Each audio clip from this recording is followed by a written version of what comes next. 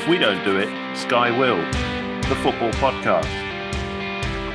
Three friends picking the bones out of the weekend's football.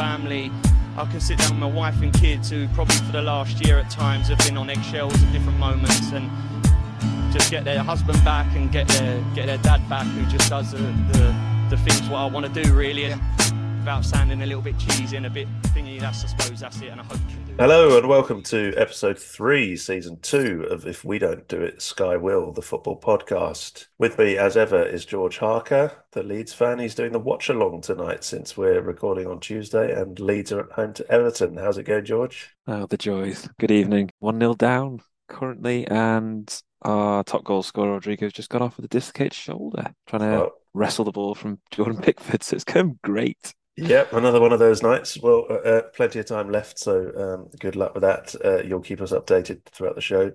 My name's Alex Gross. I'm the Spurs fan and your host here as ever.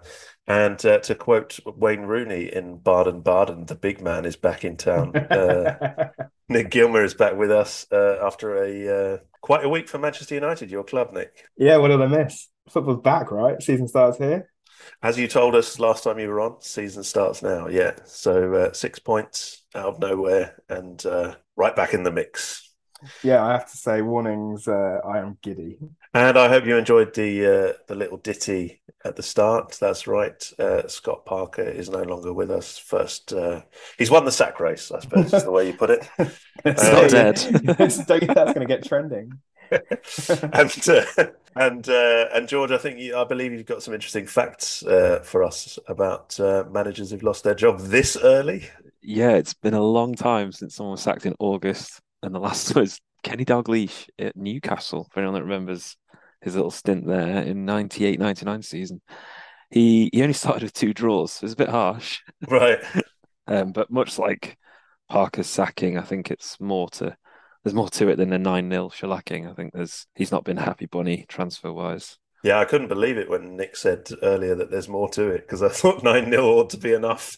Well, not for Hasenhüttl. He's done it twice. Yeah, well, he's still there, yeah. And as we speak, can you confirm the Saints are beating Chelsea? Oh, indeed. 2-1 up at half-time. It's a bit of a shock on the cards there. And Fulham are beating Brighton, which is an even bigger shock, given Brighton's form. Yeah, Fulham beating Brighton. Who scored the goal in that one, do we know? It must be Mitrovic. It is, yeah. The man who can walk on water. Yeah, we're all hoping Mitrovic are fantasy football players.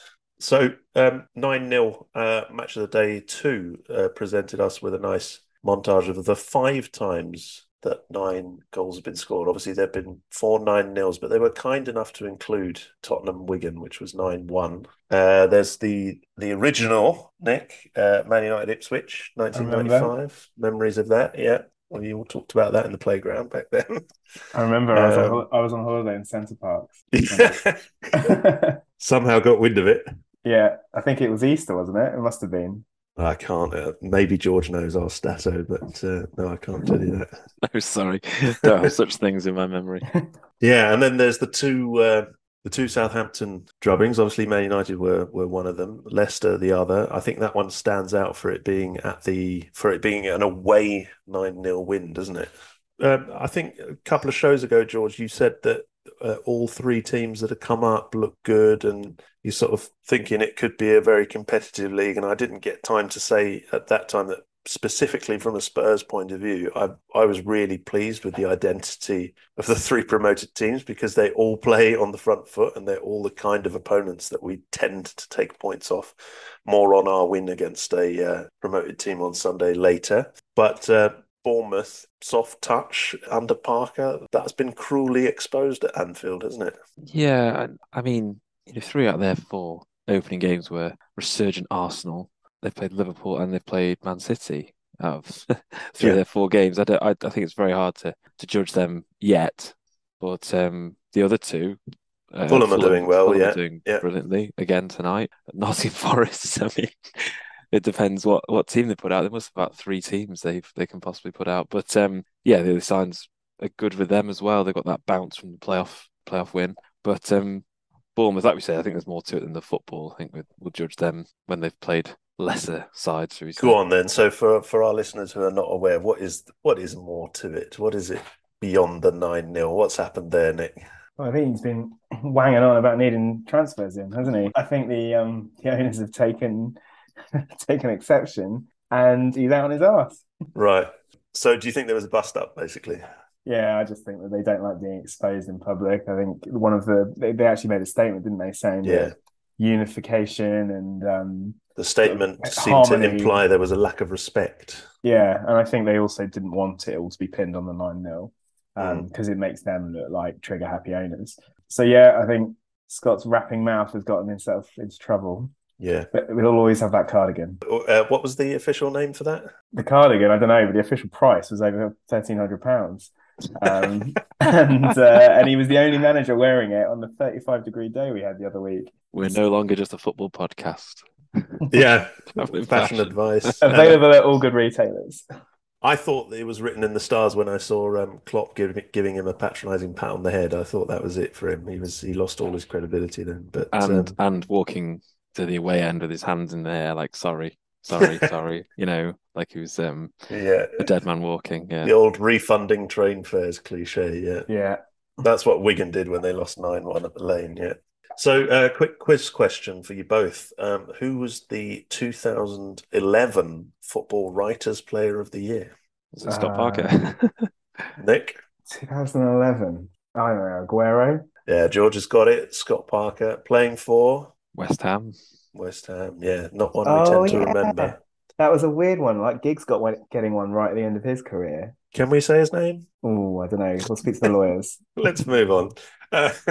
Fulham have gone 2 up. I've just seen that. So, yeah. So, Brighton, clearly a soft touch, George.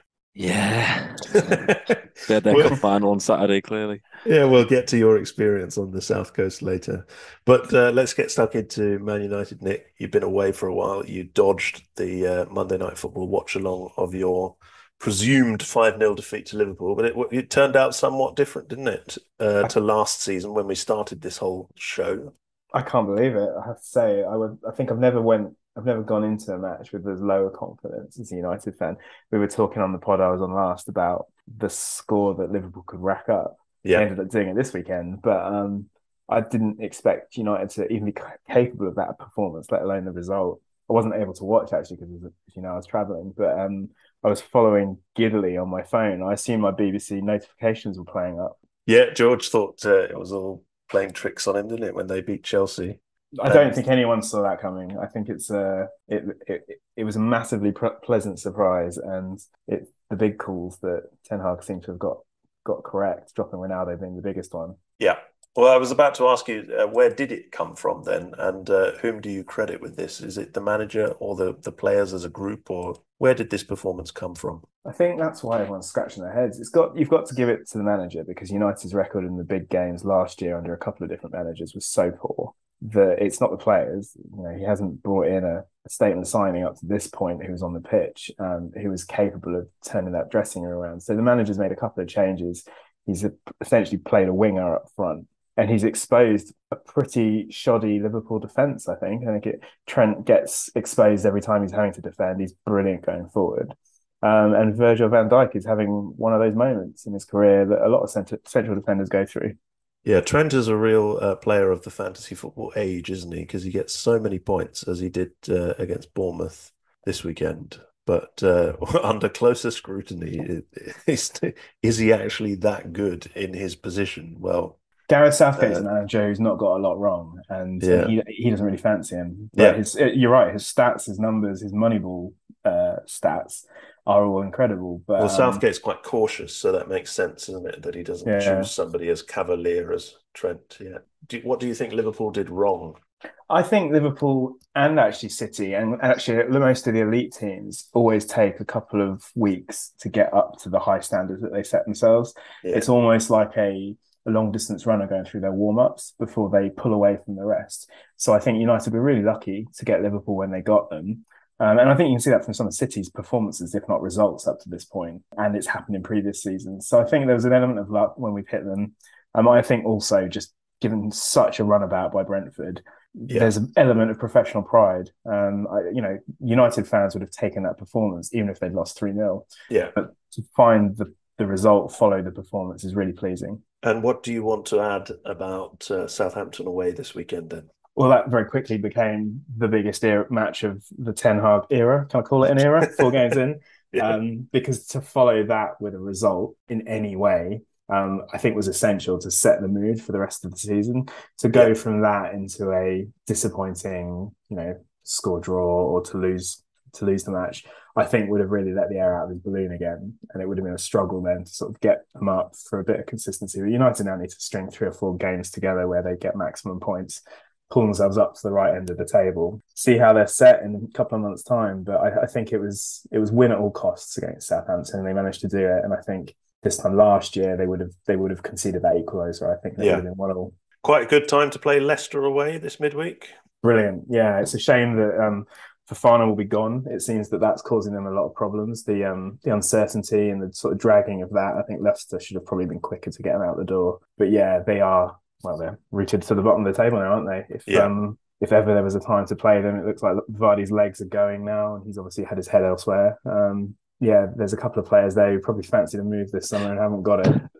Sorry, by that do you mean caught with his missus? Yeah, I do. Yeah. Right, okay. And once again, I'm not going to involve the lawyers, but I think he's probably now realising he's going to end up having to play a lot longer into his 30s than he had expected to. There's a Wagatha Christie case, yeah. Sorry, I've just caught up, yeah. Well, he's been landed with a big bill, hasn't he? And that's why there was a moment this summer where there were rumours that United were in for him, and it would have been absolutely classic. Give a mid-30s striker a couple of years, very well-paid contracts. That's exactly what he's looking for, I think. And he subsequently signed his new contract. Apropos of nothing, what happened to Ighalo? I would like to say that he is currently plying his trade still in China, but I do not know. Okay. So he never stayed long, did he? No, he was there for a good time, not a long time. Okay.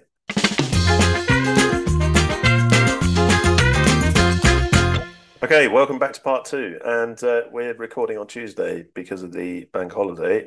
George is doing our watch along at Elland Road. Sadly for him and for us, I suppose, Everton are winning 1-0. Southampton are beating Chelsea 2-1, which brings a smile to our faces. And on Thursday, there's the transfer window shutting. So we're going to cross live now to our transfer centre, our very versatile and multi-skilled stato, George Harker.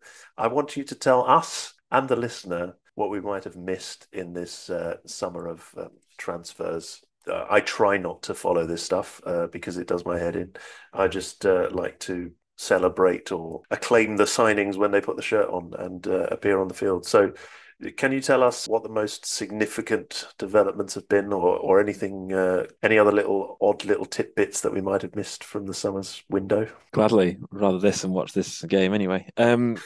Well, it's been a record-breaking summer in terms of spend. The cost of living crisis has not touch the Premier League, it would seem. It's approaching £2 billion for the summer, which is outrageous. And I will give you till the end of this section to answer a quick quiz question on which Premier League club has spent nothing yet.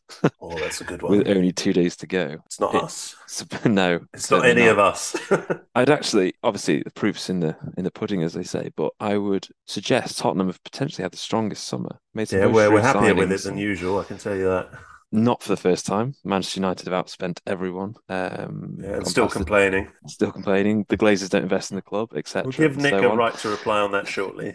Yeah, the stadium's more important according to Gary Neville anyway. Obviously the biggest movers have been Nottingham Forest, who've bought an entire new squad with very little outgoings, which is, I'd love to know how they're going to manage that for the rest of the season. Newcastle have started spending their oil billions. Obviously there is such a thing as FFP apparently, although I think a lot of clubs either don't believe in it or get around it somehow. But Newcastle have obviously splashed out on Alexander Isak, who's been very well thought of for a number of years. I'm sure Nick, you've been linked with him in the past as a future Ibrahimovic. Yeah, literally everyone on the merry-go-round gets linked with United. I've watched him at a couple of tournaments, yeah. Right. So, Nick, what's your view on Manchester United signings and the window in general? Well, I mean, money in football lost all sense of value a long time ago, so I think it's a bit rich having a go at United for the amount of money they spend when they earn it. Oh, And we're not having a go. Oh, We're okay, just saying, how are you still complaining? I'm not complaining about the money that's spent. I am complaining about the way it's spent, and I think this is a great case in point. They've just bought a right winger that they've pursued all summer, having spent a year and a half pursuing Jadon Sancho a year before. So it's And for the 150. benefit of the listener, that new signing is Anthony, the Brazilian, who's coming from the Dutch league and right. looks very exciting in all the YouTube reels I've seen, but I've never actually seen play. I think he's probably the one position we're pretty well stocked for. And yeah, YouTube doesn't make anyone look shit, do they? no, very true. But I would say you've strengthened the positions you needed to, though, right? Yeah, I think Casemiro is quite exciting because I think he fills a hole immediately that United have had. Although I don't know what we've spent all summer doing with Frankie de Jong. Yeah. But I mean, it's just clear to anyone that United's money is spent by amateurs, and we spend all summer arguing over millions of pounds when United should have deep enough pockets to pay the price that selling clubs are valuing them at. It's unbecoming and it's tawdry. It is unbecoming, yeah. Do you remember in the 90s when Barcelona made all those Dutch signings under Rijkaard, Van Gaal, and all these other post-Cruyff Dutch managers, and they were dubbed Barca Jacks? What are we going to call this Dutch Man United from now on? Well, I mean, get a name quick because once Ten Hag's out on his arse, having failed to finish fourth this year, there'll be another lurch towards the direction of a new manager, whoever that might be. Maybe it'll be Pochettino's Dutch inheritance that he puts on the market very quickly. And that is my complaint with United's transfer strategy. Yeah.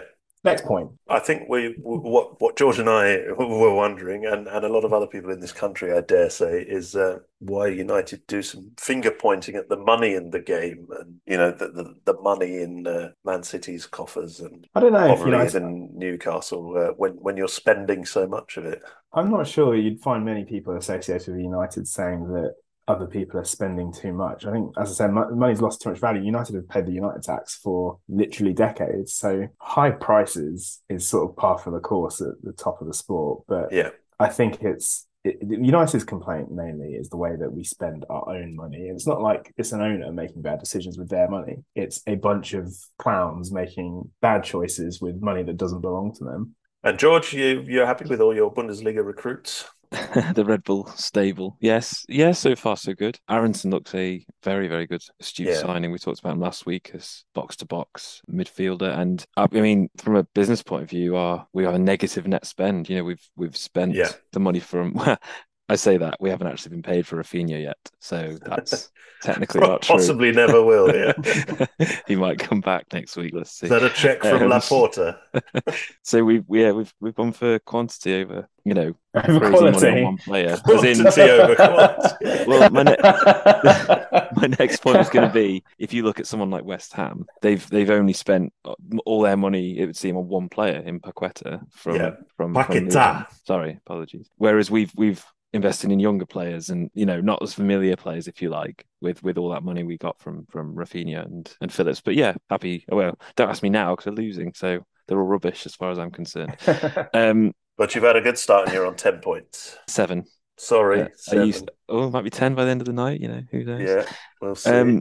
I would expect a mental last couple of days purely because I still feel there's squads that have done next to nothing. Nick is absolutely bang on with the quiz question, by the way. It's Leicester who've spent nothing, and if they are about to bank, what is it, 80 million for Fofana after one good season in the Premier League, they're going Brendan Rodgers at the sales on Thursday as they take on Man United on Thursday evening. Exactly. And Liverpool, Liverpool are right near the bottom half in terms of spend. You'd think they'd want to kick on, and they seem desperately short of a midfielder, very odd midfields. I know they just won 9-0, but they just seem a bit of a midfielder light. So expecting a mental last couple of days. In terms of oddest signing, and I'm sure Alex, this will have slipped under your radar, that Willian has returned to Fulham. Yeah, I didn't know that. Back in London, and he's just doing the rounds.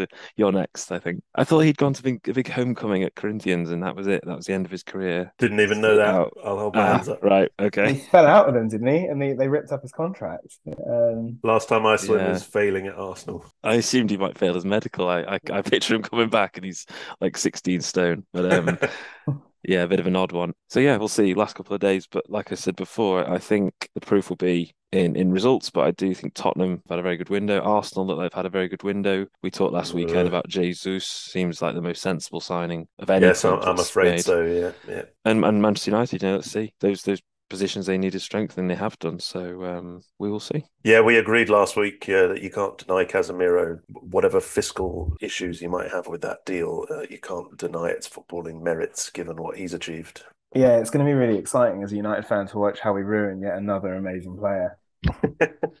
Speaking of Spurs, with the big news today was the permanent signing, the sealing of Romero's contract, wasn't it, George? The strange deal that he was signed on. Atalanta sort of invoked a buyback clause with Juventus to get him back. They triggered that clause that they had only to sell him to us at a massive, or to loan him to us at a massive profit that same day, with an obligatory purchase clause 12 months down the line. That's how I understand it. And that's finally been made permanent. What I do know is I love the guy. So do many other people who sit and stand around me behind the goal there, watching him every week, because he does remind us all of Ledley King. He just exudes that calmness, and possibly he has even more of a hard edge, a hard South American inner city edge to him than Ledley ever had. Who knows? But certainly fantastic signing. And I credit these, him, Bentancur, Kulusevski, they can all be credited to Paratici, who's been a great appointment at Director of Football, where we've had a lot of failures. You remember, like Frank Arneson, who was then poached by Chelsea, and umpteen other people who've been in that position over the last 20 years or so. It's never quite worked, and they've signed a lot of duds. But this guy has just absolutely nailed it with 3 or 4 signings now, and it's very encouraging. I hope that he doesn't get poached by, God forbid, someone like Man United, Nick. I think you could very much do with someone like that. Yeah, I think I wouldn't be leaving Spurs for United in a hurry right now. No, thank you. You said that, not me, but yes. Yeah. So on Sunday, we played newly promoted Forest with how many new players do they have, George? How many are signed? They've actually signed nearly 30 players, but first team players you would consider they're up to 19. They're behaving like an Italian club, aren't they? Sort of with these weird deals all summer, and sort of what have they done with ownerships and sharing, and what have they done with all the existing players who got them up? Are they all just loitering around in the training ground? I mean, the loan window's open for a bit longer, so I assume they're all just going to get booted out to the lower leagues. So does either of you have the minerals, so to speak, to comment on the probity or lack thereof of Forest owner Evangelos Marinakis? I think I've involved the lawyers enough this week. You're free to just say no. He hasn't got a scandals or corruption section in his Wikipedia page, so I guess. Okay, that's good. A Greek media mogul ship owner doesn't sound great, but I can't cast more aspersions without sort of being quite xenophobic, so won't say more. What I would ask is he the same one, the same Greek club owner that was involved in an incident fairly recently because he was wielded a gun on the field? Do we know whether that was the same man?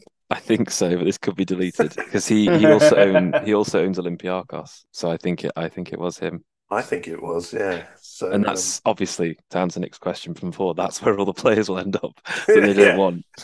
Not trying. We wouldn't want to libel him, but his Wikipedia does have alleged drug trafficking. Yeah. Let's draw a line under it there. But yeah, as to our game at the City Ground, do you know, like XG is one thing which puts a lot of people off because they don't want that sort of stat-heavy approach.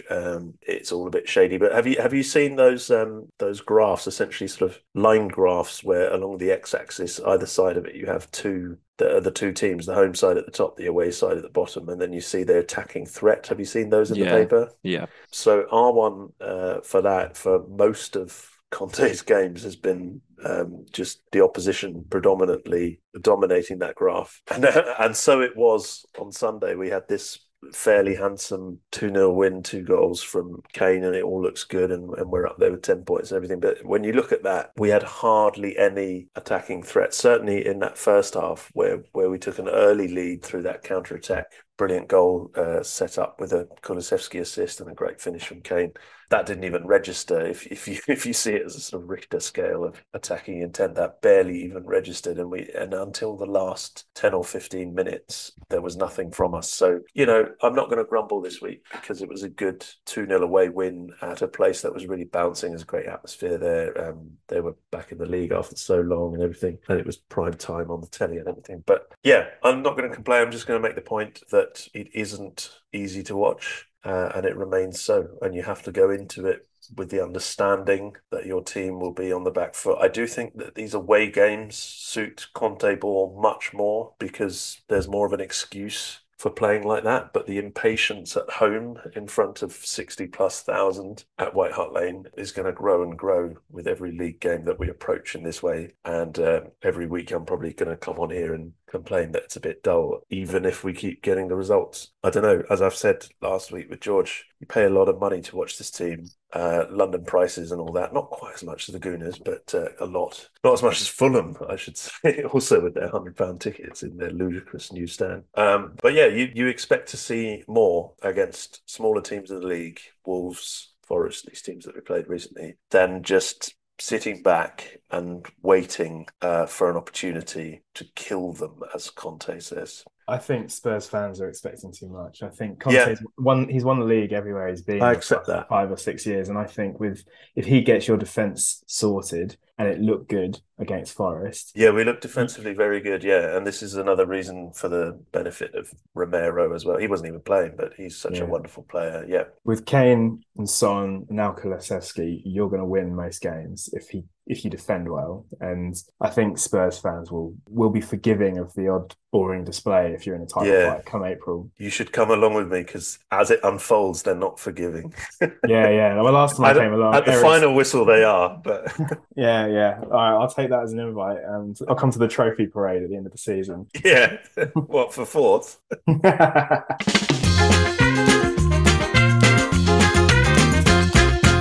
Okay, welcome back to Back 3, and we have lots of excitement in the pod as we record because, George, you're doing our watch-along at Elland Road, and it's bouncing, isn't it?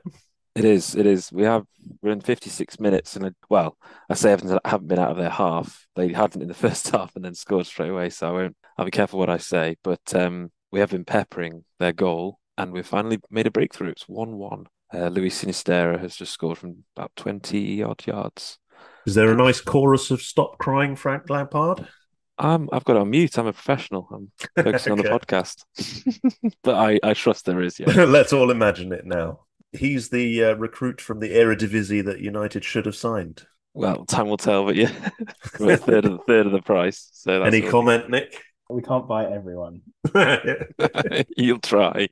And Southampton are still beating Chelsea at St Mary's with 15 minutes to go, so that looks good. We are going to talk now about Leeds at the weekend, where they made the long journey down to the south coast to play Graham Potter's impressive Brighton. And just as he did against your Manchester United, Nick, my namesake Pascal Gross upended Leeds with a fabulous goal. And it was the first defeat of the season for Jesse Marsh's men. But you're not too downbeat. Try to ignore what's unfolding right now, George, and just tell me how you felt at the weekend. It's a very difficult game, isn't it? Brighton away. Brighton at all at the moment. I think, Europe could be on the horizon for them. They're an incredibly well-drilled, organised team with unfashionable Englishman Graham Potter in charge. Yeah, I really genuinely wasn't expecting much. I know we had our day in the sun, our 3-0 victory against Chelsea the weekend before. Fabulous. And you tend to find with the results like that, you have a bit of a come down straight after, and so it came to pass. Brighton, actually, it was a 1-0 hammering, if there's such a phrase. We were very lucky to go in at half-time at 0-0. I think their XG was nearly 3, I think. Wow. To say they only won 1-0, they really did dominate the entire game. And yeah, they are actually considered our bogey team, which is a bit of a weird one, but we never ever beat Brighton. I think it's 2 wins in the last 18 because we shared a division, obviously, when we were down in the Championship for a few years, and we never ever beat Brighton, to be honest. That's home or away? Yes. Yeah, we're very, very bad against them. So I know we got today's game on as well. It's just withdrawing away at Southampton, we should have won. And we lose to Brighton. If we lose tonight as well, it suddenly starts to look like quite an average start to the season Yep. where it was starting to feel like a great start. So, but it's very, very early days, isn't it? I'm very impressed with Brighton. I think they're a fabulous model to aspire to. The Leicester model used to be the one, but they look like they're really in not a very good place. But Brighton have taken it to another level, haven't they? They invest so soundly in lower league talent, in South American talent, and then 60 million for Curicella. I mean, crikey. I mean, Cucurella. yeah, again, linguistics. I'll scrub up for next weekend, I promise. Yeah, they're very organised. They're a well-run club. You know, they've built the stadium when they were still in the Championship. They aspire for Premier League football. This must be their 6th or 7th season, I believe. And like I said, they could be talking about Europe soon. I think they're a very difficult team to play against. They've got 3 really good results now. They've taken points off, some big teams. So yeah, it's fine. But I'll only say that if we get some points tonight. And next time we speak, you'll have been at Brentford also at the weekend. What do you think about that assignment? It'll be a lot less tense than the last time we were there. Yeah. Yeah, last day of the season, just to remind the listener, that's where Leeds stayed up. What was it, 6 minutes for you to get that? Yeah, 16 minutes where 1 goal, 4 different teams would have impacted what division we were in the next season, because the Burnley game was obviously going at the same time. Difficult to know with Brentford. I think we're probably at a similar level as Brentford and Everton too. These are the kind of teams, if you want to progress at the league, these are the games you have to win, really. You'll always get, I'm sure we'll get our customary Man United battering in 2 or 3 weeks and their season will start. So yeah, these are the games you need to try and get some points from at the Lego Stadium, as we've affectionately dubbed it. Yeah, the Brentford Community Stadium with its multicoloured seats. Yeah. Looks like a child designed it, yeah. Okay, so Brentford themselves are currently drawing at Crystal Palace, from what I can see. Yeah, Palace, of course, had those 2 set pieces at Man City at the weekend to go 2-0 up, and you thought they would do it again for a 3rd time, I think, in recent years, winning at Man City. But then Haaland, the absolute machine, came back. Yeah, just what more can be said about him? I mean, anybody who's watched him in Champions League and Bundesliga knows that he essentially can't be stopped. If he stays fit, he's going to break goal scoring records, I think. All the records, yeah. He's obviously a fabulous finisher, and there's no club in the world that you can get better service from. I know assists are only a thing because of fantasy football. But it's not just the finishing. He's I think in terms of the combination of power, physical power and pace, I've not seen anybody quite at that level since Ronaldo, as in Brazilian Ronaldo Phenomenal, before his terrible knee injuries. I can't remember anybody else who's combined that kind of technical ability and the physical prowess, strength, with lightning pace in those, what is it now, 25 years. Yeah, absolutely frightening. Forest go to Man City tomorrow, so it'll be interesting to see how many he 9-0 and sacked. Also, from a fantasy football perspective, it's interesting, just when is Pep going to give him a rest? Nobody knows, when is he going to... He doesn't look like the sort of player who needs a rest. Exactly, he doesn't, does he? So... He's never really carried it. Well, you hope he stays fit, because I think he will break. He could break all the records. It's a shame he doesn't play for He'll break all of Harry Kane's records. Yeah, but he doesn't play for an international heavyweight. Yeah, that's true. Yeah. He should do. He was born in Leeds. Yeah, could play for England. He should play for England. Yeah. Anyway, let's go now to last week's various draws. So let's start with the smaller fry of the 2022-23 League Cup. Carabao Cup, which is a very, very strange schedule this year because of the World Cup. We've just got one. The second round has just been played with all the teams in the Premier League, save the 7 that are involved in Europe. And then the third round, which would usually be coming up quite soon, is this year being played at the start of November, the penultimate game before the World Cup. And then you've got a 5th round just before Christmas. It's all very, very strange. But basically, Fulham were the only Premier League team to be eliminated thus far in the second round. They lost at Crawley. That means there are 19 Premier League teams in round 3, and obviously many of them are Premier League versus Premier League, but you've got some interesting ones such as West Ham at home to Blackburn, 2 of the show's good friends, Will Swan or Paul Caputo. Regular listeners will have heard that's them facing up against each other. We're away at Forest, the same game that we've just had. Man United have got Villa. You seem to get that every time. We'll talk about that shortly, Nick. Leeds are away at Wolves. We've talked about how boring Wolves are, so Boring. not very inspiring. Uh, And yeah, other than that, not much of great interest. Obviously, Manchester City drew Chelsea, but who knows what sort of teams they'll be fielding just before the World Cup in the middle of League and Champions League campaigns. Very, very hard to predict with their massive squads as well. But yeah, speaking about Villa, Nick, you always draw them in the cup. Bit of a weird one with what's happening to Steven Gerrard, isn't it? Yeah, So much fanfare when he first took over, and the wind's gone out of his sails. yeah, on paper, a entirely uninspiring League Cup draw. But you can see the argument for seeding it so that essentially the second string Premier League teams get a big day against the lower league team. But yeah, Villa on paper is pretty uninspiring, with an added element of interest just provided by how poorly Steven Gerrard is doing. And obviously the memes doing the rounds on social are comparing Gerrard's performance unfavourably with Gary Neville's performance as manager of Valencia. I think his record is now poorer. Wow, Which, I haven't seen that. That's yeah, great. and I think, as George was saying a bit earlier, that straddles 2 seasons. So at the moment, he's hiding in plain sight. Yeah. But I think if he's in a relegation battle, it'll be a fixture that he doesn't really want. United, with their sort of bloated squad of overpaid fringe players, it'll be exciting to see Phil Jones get a run out, and the new second choice keeper we've just pinched from Newcastle, Martin Dubravka. Oh yeah, another one under my radar. You signed him, have you? As of today, I think. George, why didn't you tell us that in the transfer centre? Did that not make your edit? I think we talk enough about Man United. I was trying to mute it a little bit.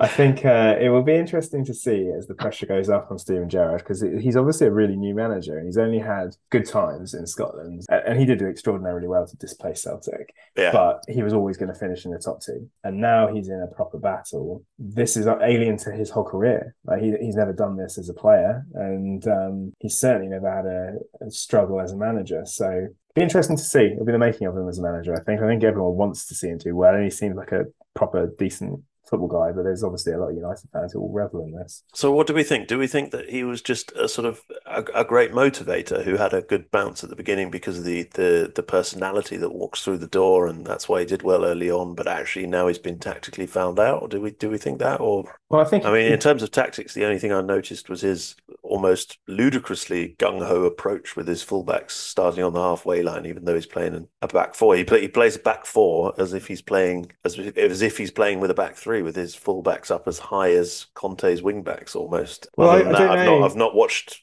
Villa very much, but do you think that he's relying too much on personality? I think he's obviously flexed his contact book and allowed Villa to punch above their weight when they were spending the Grealish money. So Coutinho, that was a link, wasn't it? Yeah. Yeah, but I think the fact that he can't really get a tune out of Coutinho now since his debut goal, inevitably against United. I think the question of whether he can motivate an elite player to play at the level that Villa are operating at is a really big challenge. And I think I think he brought really well on paper. I think Lucas Digne is an amazing left back, and he's got a few players there who will probably want to use Villa to go on either back to elite clubs or onto elite clubs for the first time. Yeah, bit like Bournemouth. There's just a bit more to it. I was reading today that he lost his trusted number 2 after a fallout with John McGinn, I believe. Gary McAllister. No, a guy called Beale, I think Michael Beale, I think his name is. But he is evidently the brains when it comes to tactics. And they had a fallout with Mings as well, because Mings has been dropped, which... Yeah. The Yogi Low to Stevie G's Jurgen Klinsmann. Yes, indeed, yes. But yeah, Mings was dropped, not for his football talent, amazingly, because they've fallen out. So I think there's quite a lot going wrong in the background as well, and they've had a bit of a slow summer themselves. So my money was on him to be the first one to face the chop, actually, but obviously Scotty Parker's put paid to that. But yeah, rumblings at Villa Park for sure. So back to Manchester United and the draw for the Europa League. Real Sociedad, a nice trip, if nothing else. And of course, the David Moyes connection. Sheriff, we mustn't forget that they conquerors of Real Madrid. They sprung that surprise on Real Madrid. So that might not be as easy as it seems on paper. And Omonia Nicosia, you'd have to hope, will be as easy as it seems on paper. Essentially, a pleasant group.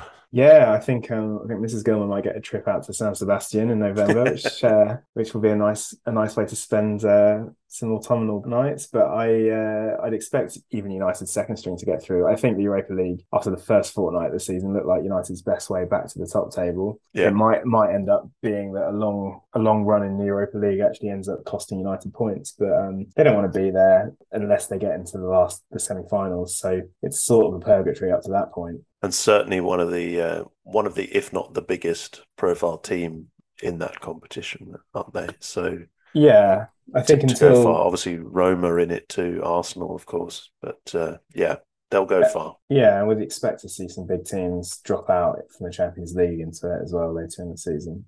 Europa Conference League, West Ham got a side I've never heard of before from Romania called FCSB. It sounds like the Secret Service or something, but I hope they negotiate that all right. Back to Belgium after last year's exploits in, gosh, where was it? I don't even remember where I went. Ghent. Ghent, yes, yeah. Was it Ghent or Genk? I can never Oh, remember. it was Genk. It was Genk. Genk, yeah. It's a good trip Anderlecht. Yeah, very memorable. And Silkeborg, I don't think I'm going to attempt to pronounce the second word just in case we have some Danish listeners. I don't want to offend them. You never know. I'd suggest somewhat less interesting than last year for West Ham. And then in the Champions League, we've got a fabulous group, I thought. We've got Europa League champions Eintracht Frankfurt, Anglo-German clash for me. Sporting, which is a lovely place to go. George, you've been there, I know, to watch some football. Yeah, beautiful when stadium. they still had Bruno Fernandes, didn't you go? And Rafinha, yes. Yeah. Yeah, And great stadium. Marseille. So I think 2 or 3 even of Europe's finest stadia, all in Group D of the Champions League. Salzburg, which is a place where I've lived before. They go to Chelsea with Milan in the group as well. Chelsea in the San Siro. Celtic have Real Madrid, including at home on the first match day next week already. City have another draw with the German team, Borussia Dortmund. PSG in there with Juventus. That'll be a tasty tie. And then, of course, perhaps the most fascinating group, Group C, Bayern, Barca, Inter, and Victoria Pilsen from Czech Republic. Barca again headed for the exit, maybe. Who knows? And, of course, Liverpool with Ajax, Napoli, and Rangers. That's also a fabulous group. All interesting trips and encounters. So that's it, I think. Is there anything else that we want to cover? George, do you want to give us one last update from Ellen Road before we sign off? I'm sorry to say that Pickford has pulled up an absolute worldie, which is very annoying. There's a surprise. Yeah, 1-on-1 with young Joe Gelhardt, and I have no idea how he saved it. His heel, I think, and it's gone anywhere but over the line. But we are fortunate ourselves. Damari Gray just had what looked a perfectly legitimate goal chalked off for offside. It must have been a fingernail offside. So it's end to end. It's very exciting if you want to switch over once we're wrapped up. Wish you luck for the end of that. We'll speak again after you've been at Brentford also. We will speak after Spurs have been at West Ham and at home to Fulham. A couple of London derbies in the next few days. And Manchester United are going to Leicester. And then on Sunday, prime time, of course, they're still putting this game on prime time 20 years after it mattered. Manchester United against Arsenal, Nick. Brutal. Can you please do something about the Gooners' good start to the season? Well, United are fast becoming the giant slayers of the Premier League, aren't they? Well, yeah, let's suffice to say we're looking for a favour from you there. Thank you very much, gents. Good luck for the end, George, and we'll speak again next week. Thank you. Good evening. Cheers. Bye-bye.